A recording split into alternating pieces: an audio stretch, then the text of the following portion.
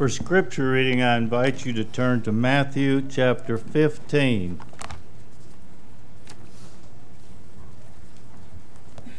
And I will read the entire chapter. Matthew chapter 15.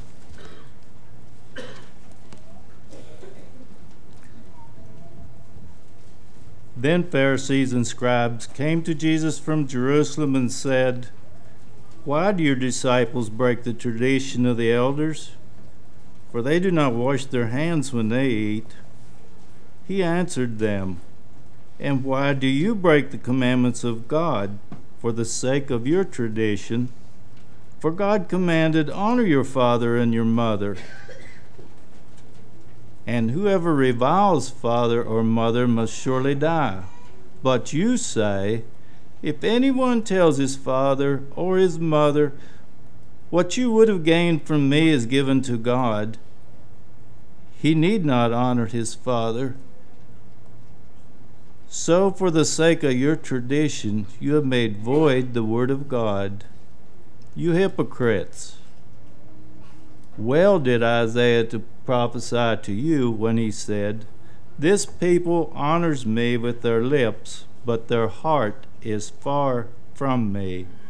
In vain do they worship me, teaching as doctrines the commandments of men.' And he called the people to him and said to them, 'Hear and understand. It is not what goes into the mouth that defiles a man, but what comes out of the mouth. This defiles a person.' Then the disciples came and said to him, 'Do you know that the Pharisees were offended when they heard this saying?'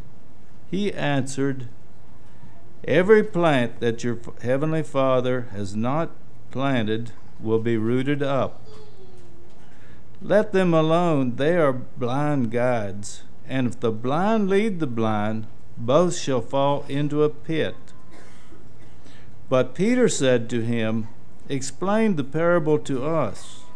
And he said, 'Are ye also still without understanding? Do you not see that whatever goes into the mouth and passeth into the stomach and is expelled? But what comes out of the mouth proceedeth from the heart, and this defiles a person. For out of the heart come evil thoughts, murder, adultery, sexual immorality, theft, false witness, slander. These are what defile a person, but to eat with unwashed hands does not defile anyone." And he went away from there and withdrew to the district of Tyre and Sidon. And behold, a Canaanite woman from that region came out and was crying, "Have mercy on me, O Lord, Son of David. My daughter is severely oppressed by a demon." But he did not answer her a word. His disciples came and begged him, saying, "Send her away, for she's crying out after us." He answered, "I was only sent to the lost sheep of the house of Israel." But she came and knelt before him, saying, "Lord, help me." He answered, "It's not right to take the children's bread and toss it to the dogs." She said, "Yes, Lord, but even the dogs eat the crumbs that fall from their master's table." Then Jesus answered, "O woman, great is your faith. Be it done to you as you desire." And her daughter was healed instantly. Jesus went on from there and walked beside the Sea of Galilee, and he went up on the mountain and sat down there. And great crowds came to him, bringing with them the lame, the blind, the crippled, the mute, and many others. And they put them at his feet, and he healed them. So that the crowd wondered when they saw the mute speaking, the crippled healthy, the lame walking, the blind seeing, and they glorified the God of Israel. Then Jesus called his disciples to him and said, I have compassion on the crowd, because they have been with me now 3 days and have nothing to eat. And I am unwilling to send them away hungry, lest they faint on the way.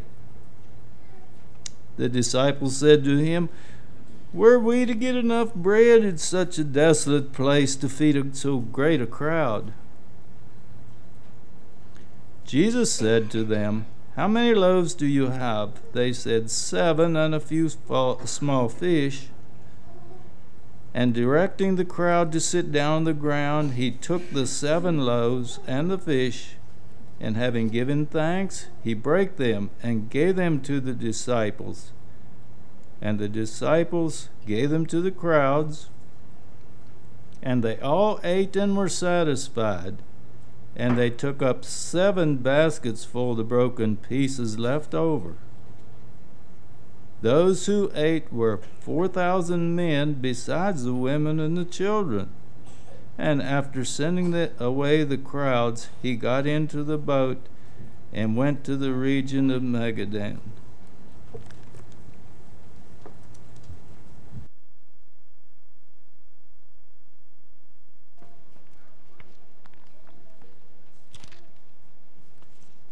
Thank you for that reading, Brother James.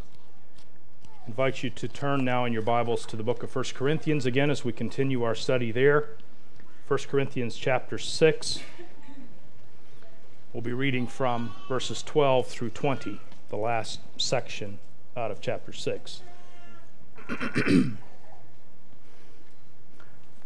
As you look around the room, and I would encourage you to do so for just a moment, what do you see? I see people, but what I particularly see of people is bodies. Now, your body is not all you are. There is more to you than just your body. But that's what I see. And if you can humor me for just a moment with some imaginary activity here, but if we were to encounter each other without our bodies, how would we know each other? How would I know you? You see, our bodies are so much who we are. And we have bodily features, we have certain characteristics. And they're so diverse and so different that even on a dark night, if you were to stand out here in the hallway and watch, say, Brother Larry walking down the sidewalk, or Brother Jerry, 2 of our deacons, you would not confuse the 2. God made them differently. And it's what we're talking about specifically is their bodies. Jerry's body has been under attack. He's been under the knife. And so he is more keenly aware of certain parts of his body, and maybe not, because it was hurting him for a long time before that. He was keenly aware of it then as well. But our bodies are really what we interact in the world with. We shake hands, we hug, we run, we eat, we smell, we taste, we hear, we see. Those are all things we do with our bodies. They're the way we interact in the world. Those of you that are married, can you imagine your marriage working well? You in your body married to a spirit. Only. Spirits don't wash dishes. Spirits don't give hugs. So our bodies really are a very, very real part of who we are and how we conceive of ourselves. So because we have bodies, we can taste the delights of a char-grilled ribeye steak. We can enjoy the delights of an ice-cold Dr. Pepper washed down on a hot summer day. And by the way, if you have any extra, I could use it this afternoon. I think our house ran out. And I'm not sure how to handle a Sunday afternoon. especially a hot one without a nice cold Dr. Pepper. Struggling with that one. Okay, we'll see if I'm addicted or not by how happy I am tonight when I get here, I suppose. We can sit in a concert and hear the sounds of Handel's "Worthy is the Lamb." And it touches our souls, our spirits, but we have bodily responses to it. And we hear things like shivers up the spine. And I saw people bodily involved in creating that work of beauty.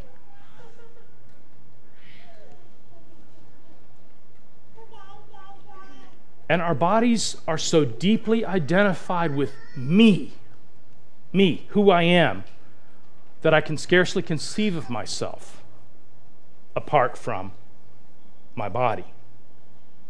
But then there's some difficulties that begin to arise. Because our bodies are such a dominant part of who we are, we become very possessive of our bodies. And that includes our tastes, our touch, what we hear, what we see. We become very sensitive to the desires of our bodies. And sometimes those desires become dominant and they become monsters and they rule over us. Some of those bodily rulings we now call addictions. People are addicted to substances because of bodily appetites that have now risen to the prominence of ruling over one's mind and heart because the body demands certain things. So it shouldn't surprise us when we hear such things as, "But this is my body. I can do with it what I want." No one should ever tell me what I can and cannot do with my body. If I want to use it as a billboard, who are you to say I shouldn't? If I want to display it on the beach, who are you to tell me I can't? And you have a problem with my near nudity? That's your problem. It's not mine. Who's going to tell me how to handle my body? And one of the hot buttons in our day, the issue of abortion and pregnancy. This is my body. I can do with it what I want. It's that attitude that the Apostle Paul begins to push back against in this passage. You see, this "ain't nobody telling me what to do with my body" is not a new modern phenomena. It's a human condition that has been present ever since the fall. At the root of the issue in this passage today, which at the very heart Paul makes a powerful and strong appeal to flee sexual immorality, a particular sin of the body. Paul makes a very strong case for that, but it's couched in a larger context of, so how do I understand my body? Is it a bad thing? Is it a good thing? Is it an ungodly thing that I just kind of have to develop a bit of a truce with while I'm here until I finally get to heaven where all this is going to be sorted out? Or is it actually a good thing that can be something beautiful, even this side of resurrection? And I urge you to consider this fact. We really live in a world where everything that takes place is a part of a larger cosmic struggle. So when I'm trying to get out of bed in the morning and my body is saying, this mattress is the most wonderful thing, and Jesus is going to give us rest in heaven, so surely I should have a little bit more of it now. And yeah, there is this big lion out there in the streets anyhow, so if I get eaten, I need to protect my body from that, most certainly. God wouldn't want me to be devoured on the street, wouldn't want me to take too much risk with my body. And we defend our bodily laziness through that kind of stuff, we are in fact not just playing out my little inner struggle with myself, but we're playing out the bigger cosmic struggle for who is going to order the world in which we live. And broadly speaking, there are two simple answers to that question. One of two will ultimately rule the world in which we live, which includes your body, the tent in which you live, your house, your shell. And that is, either your world is going to come under the order of the Creator God and His Redeemer Son, Jesus Christ, and you're going to submit yourself to that, body, mind, soul, spirit. Or you are going to be part of what is opposing Him in the world, which is the rule of Satan, the rule of darkness. And this struggle is taking place around us all the time. And we find in this passage that even the issue, even the sin of sexual immorality, he points out, has this cosmic component to it. So whether you get out of bed or not, whether you're lazy or not, whether you take the extra piece of chocolate cake or not, and you know that it would put you over the threshold of gluttony, it's not just about you and your body. It's about who is Lord of your body. And that puts this struggle in this large cosmic conflict. And I'd like for you to hear this quote. It might be a stretch. I get to read it and then reread it and ponder it. You get to hear it. Okay, so I'll let you hear it. But listen to it. Since Christ reigns, and this is from Keizamon, since Christ reigns, His own, His people, are already engaged today, delivering over to Christ by their bodily obedience the peace of the world which they are themselves. And in so doing, they bear witness to His lordship as that of the cosmocrator or world ruler, and thus anticipate the ultimate future of the reality of the resurrection and the untrammeled reign of Christ. Now let me unpack that just a little bit. What Keizamon is saying is that Christ is king. He is supreme ruler in the world. And those who acknowledge Him as such, or Christians, broadly speaking, are already today in the process of Jesus conquering back or restoring or winning back what has fallen, what has gone into the rule of Satan. When you become a Christian and you, in your person, body, mind, soul, spirit, bow the knee to Jesus Christ and say, Jesus, I'm going to order my life after you and not after the kingdom of darkness. I'm going to order my life after you. When you do that, you are already engaged in taking the created world and bringing it back into harmony with Jesus Christ and His rule. So, this big cosmic struggle, Satan seems to have had the upper hand. The kingdom of darkness seems to have brought destruction and devastation throughout all God's creation. When Jesus Christ dies on the cross, He breaks the backbone of Satan through His death and resurrection. And now we have the assurance that when the last battle is won, it's Jesus that's going to be standing and Satan is going to be bound. And I'll tell you, in the course of our daily struggles, it's so easy for us to forget that. We can know with certainty and with quiet confidence that when this cosmic battle is over, it's Jesus that's going to be standing. It's Satan and all who oppose the work of Christ that are going to be on their knees. And He's going to sort them out forever. And the new heavens and the new earth will be the realm of His creation, now where Christ reigns supremely and perfectly. And we have the privilege of being a part of that. And the first step in being a part of that is saying, me in my body today, submit myself to Jesus Christ. And suddenly the rule of Christ begins to break out in me, in my small world, in my body. And that language is used over and over and over in Scripture. That in my body, the authority and rule and goodness and holiness of God begins to break out.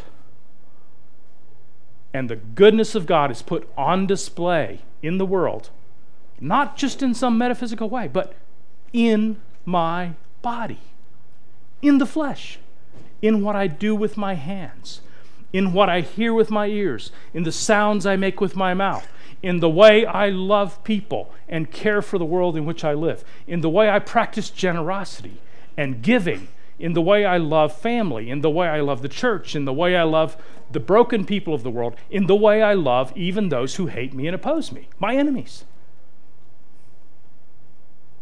Jesus begins to be on display in this body. As you look around, in the bodies of all the people you see, not purely in some spiritual, ethereal, non-physical sense, but in your bodies. So here in Corinthians, in this congregation riddled with divisions and almost celebrating sins of the body, Paul says that they were almost proud of the fact that they had a man in church who was in this horrific incestuous relationship. He says that's a serious problem. He begins here, and we see him right on through 1 Corinthians chapter 10, beginning to address the question of Christian liberty. And he lays out a view of Christian liberty that is anchored in the gospel, and it's an understanding that ultimately affirms, and I want you to get this one, it ultimately affirms that true freedom is the ability to love what will make you ultimately happy. So if in fact you love the things now that you can love eternally in the new heavens and the new earth, when you in fact love those things now, then you're free. So true freedom is the ability to love what will make you ultimately happy. That is the Christian view of freedom. Loving, desiring, longing for, valuing, and worshiping only those things that are in full harmony with the purposes of Jesus Christ in the world. We have a hard time conceiving of ourselves that way. We have a hard time of actually thinking of ourselves in our bodies, freed from the desire for things that destroy us, freed from the desire and longing for the stuff that kills us, that mars relationships, that destroys. But when in fact we love only those things that make us ultimately happy, the new heavens and the new earth kind of happiness, then we're free. Then we're free.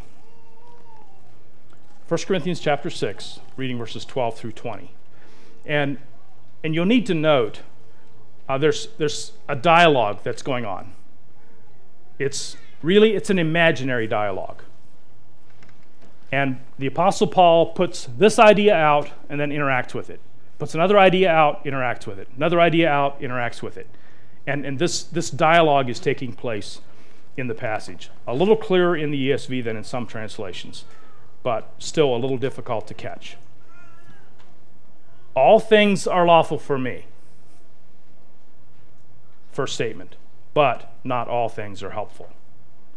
All things are lawful for me, but I will not be enslaved by anything. Food is meant for the stomach, and the stomach for food. And God will destroy both one and the other. The body is not meant for sexual immorality, but for the Lord, and the Lord for the body. And God raised the Lord and will also raise us up by his power. Do you not know that your bodies are members of Christ? Shall I then take the members of Christ and make them members of a prostitute? Never. Or do you not know that he who is joined to a prostitute becomes one body with her?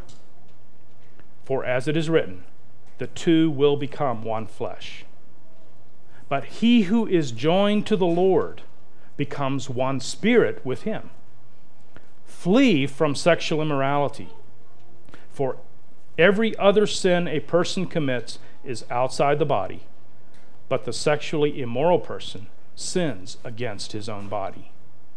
Or do you not know that your body is a temple of the Holy Spirit within you, whom you have from God?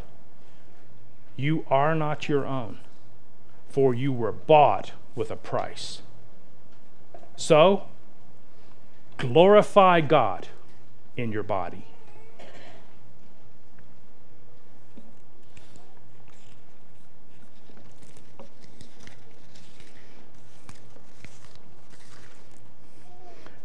People throughout history have been confused, at times about basic anthropology, the basic makeup of the human, and the relationship of our various parts to each other.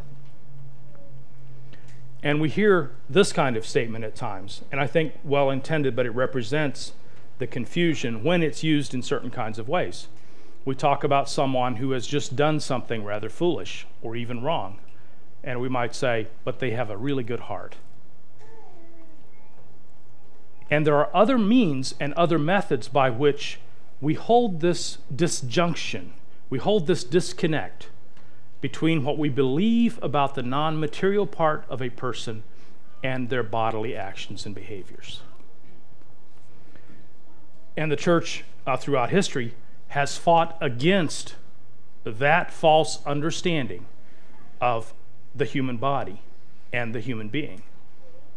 Because while the heart and the inner being is the source of the life, the body is also God's and needs to be ordered according to his purposes. Now, the Apostle Paul uses this phrase twice. All things are lawful for me. And it's hotly debated as to where he gets that phrase. Were the Corinthians saying it? Was it one of their mantras? Was it a popularly held and widely understood philosophy of the day? Was it something maybe that the Apostle Paul himself had said to the Corinthians? Because he says similar kinds of things in Romans and some of his other epistles. I don't know.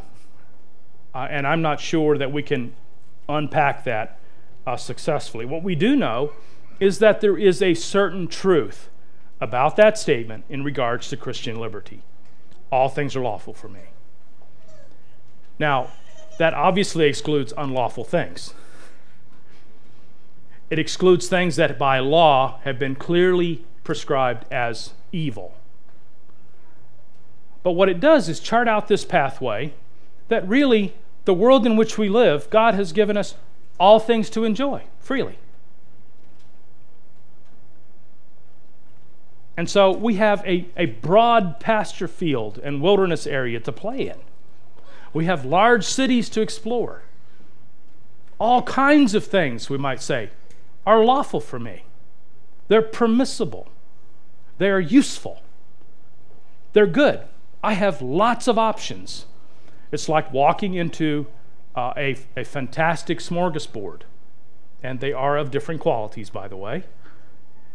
I walked into one at the invitation of a friend recently that was of a quality that I just haven't seen in my lifetime. And I've dreamed of going back to one ever since. But I'd have to drive 2 hours, and I think I might almost sin in the amount of money that would have to be spent for a meal. But you walk in there, and there are all kinds of opportunities to please the palate.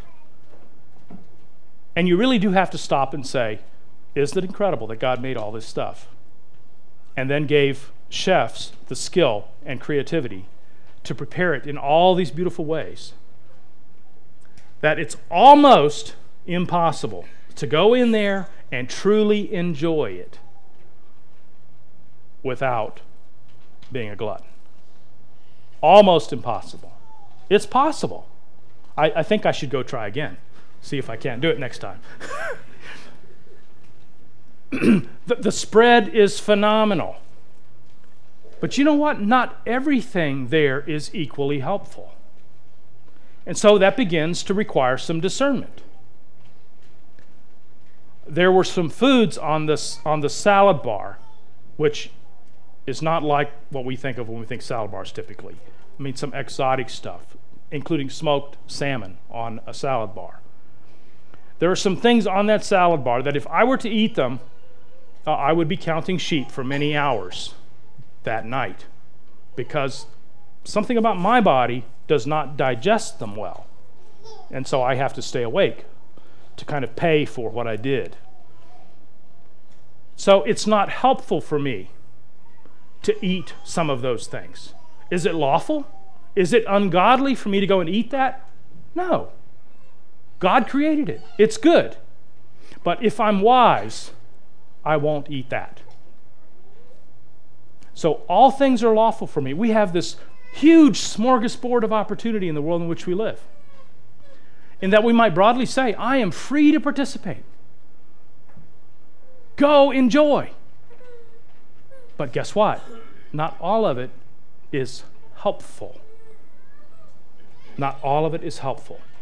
Now, this is not so much a statement of defiance, all things are lawful for me, but rather an attitude that says, I have significant freedom in the world. I have significant freedom as a Christian. But at some point in time, I must learn that the freedom is not the central component. Love must be the central component. So when I look at all the options, as a follower of Christ, I have to say, but what does it look like to love God with these options? And what does it look like to love my neighbor well in these options? And that begins to curtail my options. It trims them down. Our bodies are habit-oriented tools, vessels, creatures. Your body loves to fall into grooves and rhythms and habits, and it doesn't like to be disrupted from those habits.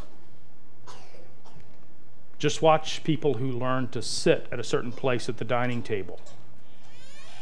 You know, it's nice not to have a conversation every time you come to the table. That's my chair. I just go there and I sit down. It facilitates getting with the important things, the food. So our bodies go into these habits. They go into these routines, things that we like. And it becomes very easy for those routines, those habits, those patterns to become even addictions. And those addictions to begin to curtail and trim the possibility of becoming what God actually wants me to become. Not all things are helpful. If you're going to be prepared for the opportunity that God brings into your life, there are many things that you're going to have to say no to. And if you'll permit me to reflect on Handel's Messiah again the other night with CCA. You know, one of my childhood dreams and early youth dreams would have been to be where Wendell was that Thursday and Friday night, with a well-trained, well-disciplined young choir, putting together an event that really was spectacular, and being able to conduct that. You know the difference between me and Wendell? He has spent years in disciplined training and preparation so that when that moment presented itself, he was prepared and equipped to bring it about. I didn't. I wasn't. Now, I hope that I have prepared and become a certain kind of person so that certain opportunities will open for me, or that if they do open, I in fact am prepared for that. But I would ask you to consider, are you eating? Is your body so broadly involved in the smorgasbord of life that you've not trimmed back and said, you know, this isn't helpful to the primary purpose for which I exist? I have learned to say no, to develop the disciplines and the patterns and the habits of life that equip me to be the kind of person God wants me to be, so that at my moment, I'm prepared for an opportunity that only God knows will arise. Many of the great men in history have been those kind of men, have lived quietly in the world, but with a level of focus and discipline that has helped them in their bodies to become a certain kind of people. And when a time of crisis came, a time of opportunity came, they were equipped to stand up and walk through that door. I sat with a young entrepreneur this past week and heard him dream of an opportunity that is right at his doorstep. And you know what? Most of us would not be prepared to walk through that doorway. Why? Because we have not engaged ourselves in the disciplines that are prepared to take the specific opportunities that are now presenting themselves. And we shouldn't all be prepared for the same opportunities, but you should be preparing for the opportunities that God wants to bring your way for your moment. All things are lawful. Not all things are helpful. Not all things are helpful. All things are lawful for me. The smorgasbord is open. But I will not be enslaved by anything. Now, I think the key there is anything. Human beings in our bodies, in the flesh, have this slave orientation. We have this tendency toward addictions. That's part of our brokenness. That's part of our fallenness. And the worst kinds of addictions are addictions to substances, to stuff. Because what you're doing is you're taking an image-bearing creature, and a creature that bears the image of the divine, and you're making it a slave to stuff, to something. And some of the popular addictions in our day, of course, are alcohol, drugs, tobacco, and I suppose there are food items that could almost come to play. But substances, things that are delightful, they provide a certain bodily response. And we partake of it in such a way that our bodies have to have it. And we make ourselves slaves of that substance. Now, just ponder the irony of this. A creature made in the image of God, chained to a substance. Chained to a substance. With all the creative power and imagination of a God image-bearing creature. Chained and ruled by a substance. Slavery. Tragic. And yet in our flesh, that's who we tend to become. Look around us in the world. Look at the struggles of your own heart and mind and body.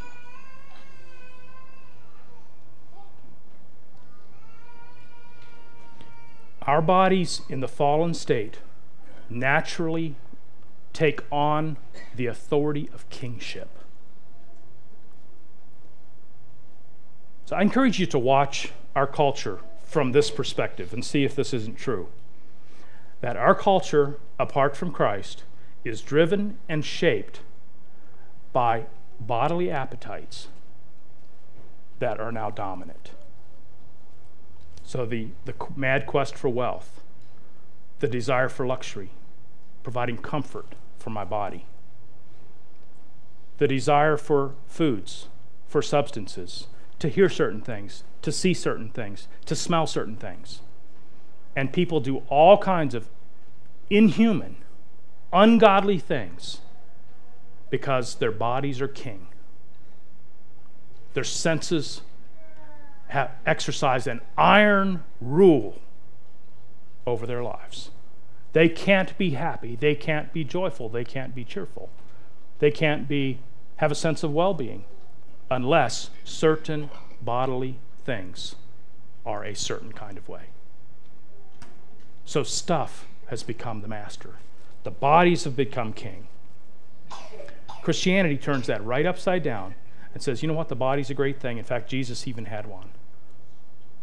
It's good enough that Jesus took one on. But its place is as a servant, as a slave, not to stuff, but to Christ.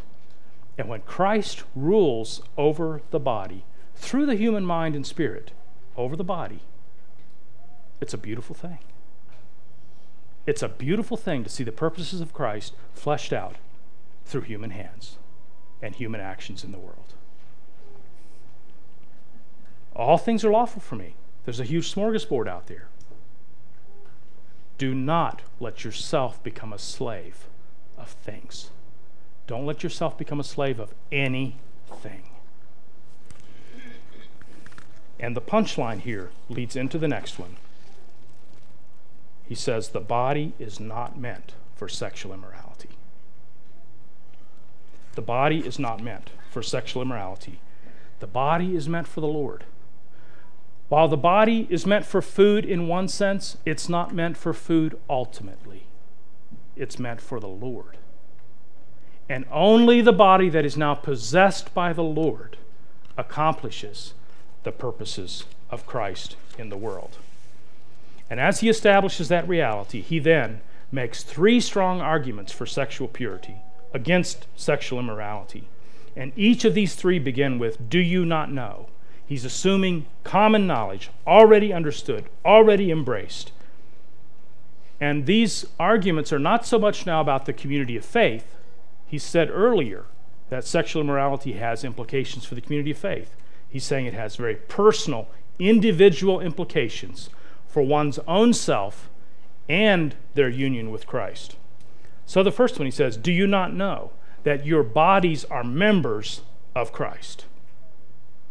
So think of your body in this way. I have this body.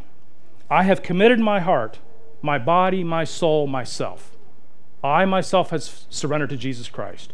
And as we understand the gospel, that Christ actually takes possession of me, which includes my body. So he says, if you practice sexual immorality, what you are doing is taking these members that are Christ's and taking them across the battle line into the other side and putting them to work for the kingdom of darkness. So in a military scenario, World War II, America at war against Germany. It's like one of the American generals taking the battle plan for D-Day, carrying that across the channel, going finding Hitler and giving him the battle plan. It's taking the resources of the kingdom of Christ, the members of Jesus, carrying them across the battle line and giving them up to the other side. It's about taking the resources and tools of Christ, who will ultimately triumph, taking them across the battle line and giving them to Satan, who will ultimately be defeated.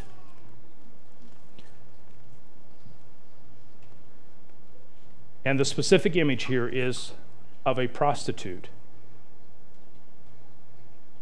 And he provokes this emphatic response.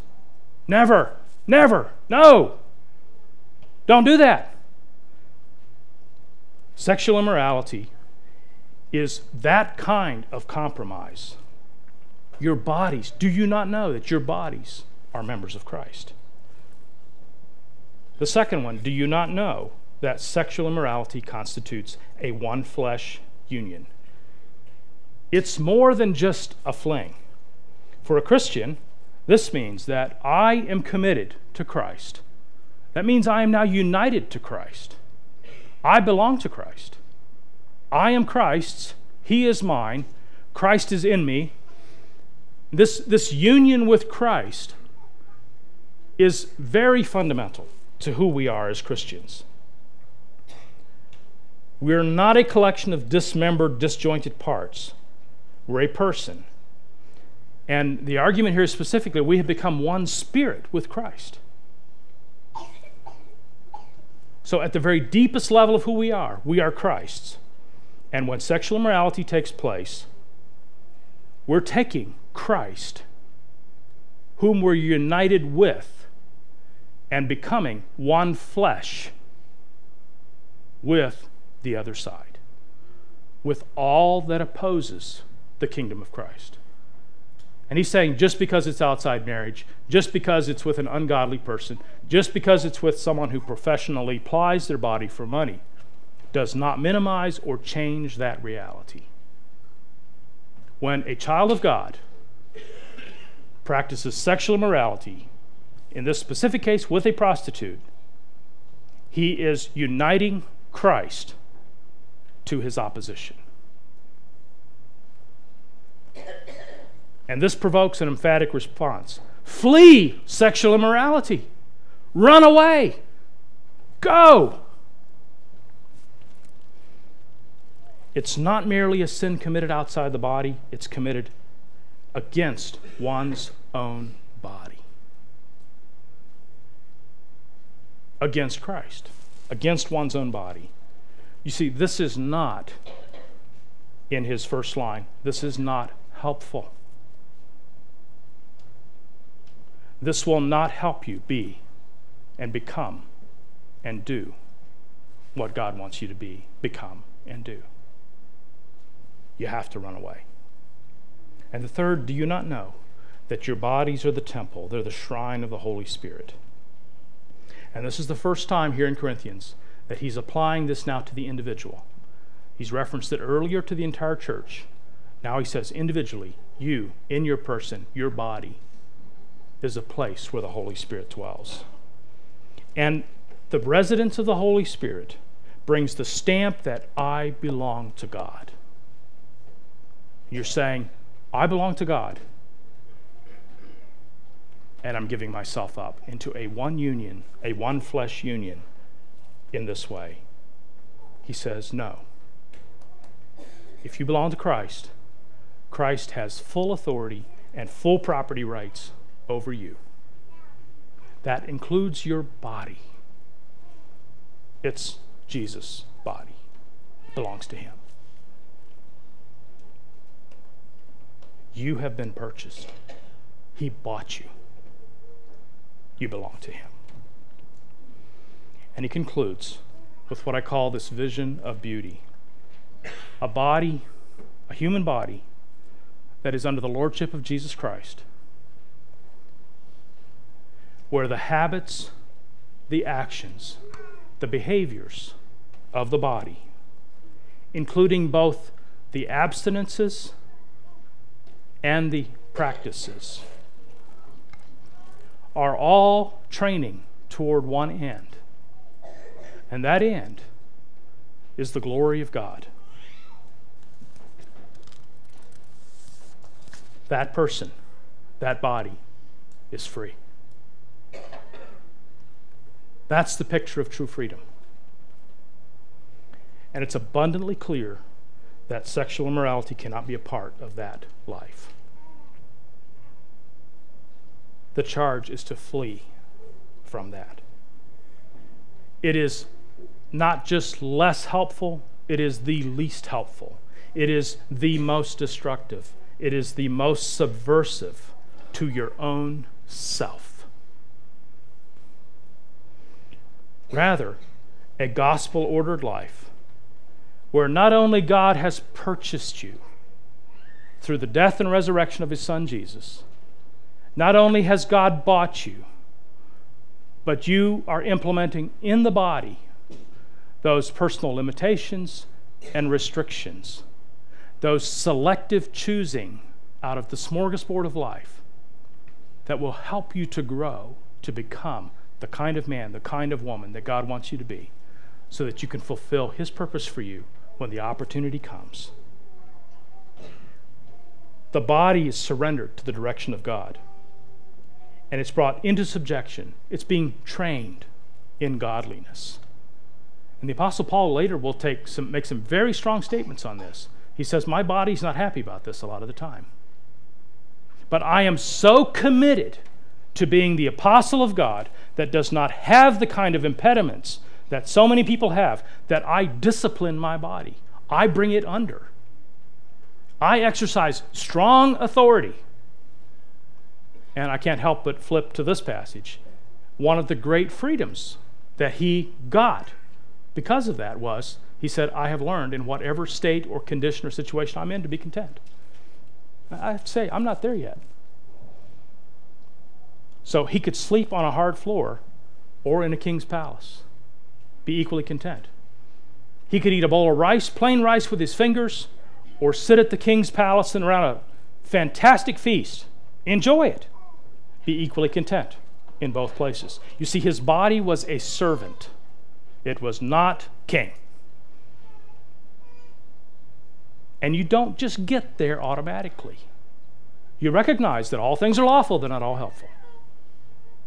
All things are lawful, but they're not all profitable. And I'm willing to have my body be under the authority of Christ, directed and governed by Him. So when our bodies are under subjection to Christ, being trained in godliness, the glory of God is increasingly being seen in something as weak, fragile, vulnerable, and susceptible to addictions as our human bodies. Ask yourself the question, what is helpful? What is non-enslaving? And what will glorify God? And when your answers to those questions are actually being embodied, actually being lived out, actually being demonstrated day by day by day in the course of your life, then you, in fact, are a free person. And the glory of God is on display in your life. Let's bow our heads for prayer. Father, these bodies of ours in the fall have taken a voice that is much larger, much louder, and much more insistent than we on our own can handle. It is you, by your grace, through the cross of Jesus Christ, by which we can have this reordered. And Lord, you know the hearts and lives of every one of us here deeply. You know the places of our deepest struggle. And we ask that today we could have a fresh vision of how the cross of Jesus Christ is the means by which our bodies can be subjected to the authority and rule of Christ. Make that more effective in our lives, so that even in our frail jars of clay, the glory of Christ can be seen as He exercised lordship, a lordship that brings wholeness and beauty and purpose and a well-ordered life, and puts it on display as a product of His grace. Lord, in those areas in which we're failing, we ask your forgiveness. Set us free from our entanglements, our enslavements. Set us free to love you first and our neighbor second. We ask this in Jesus' name.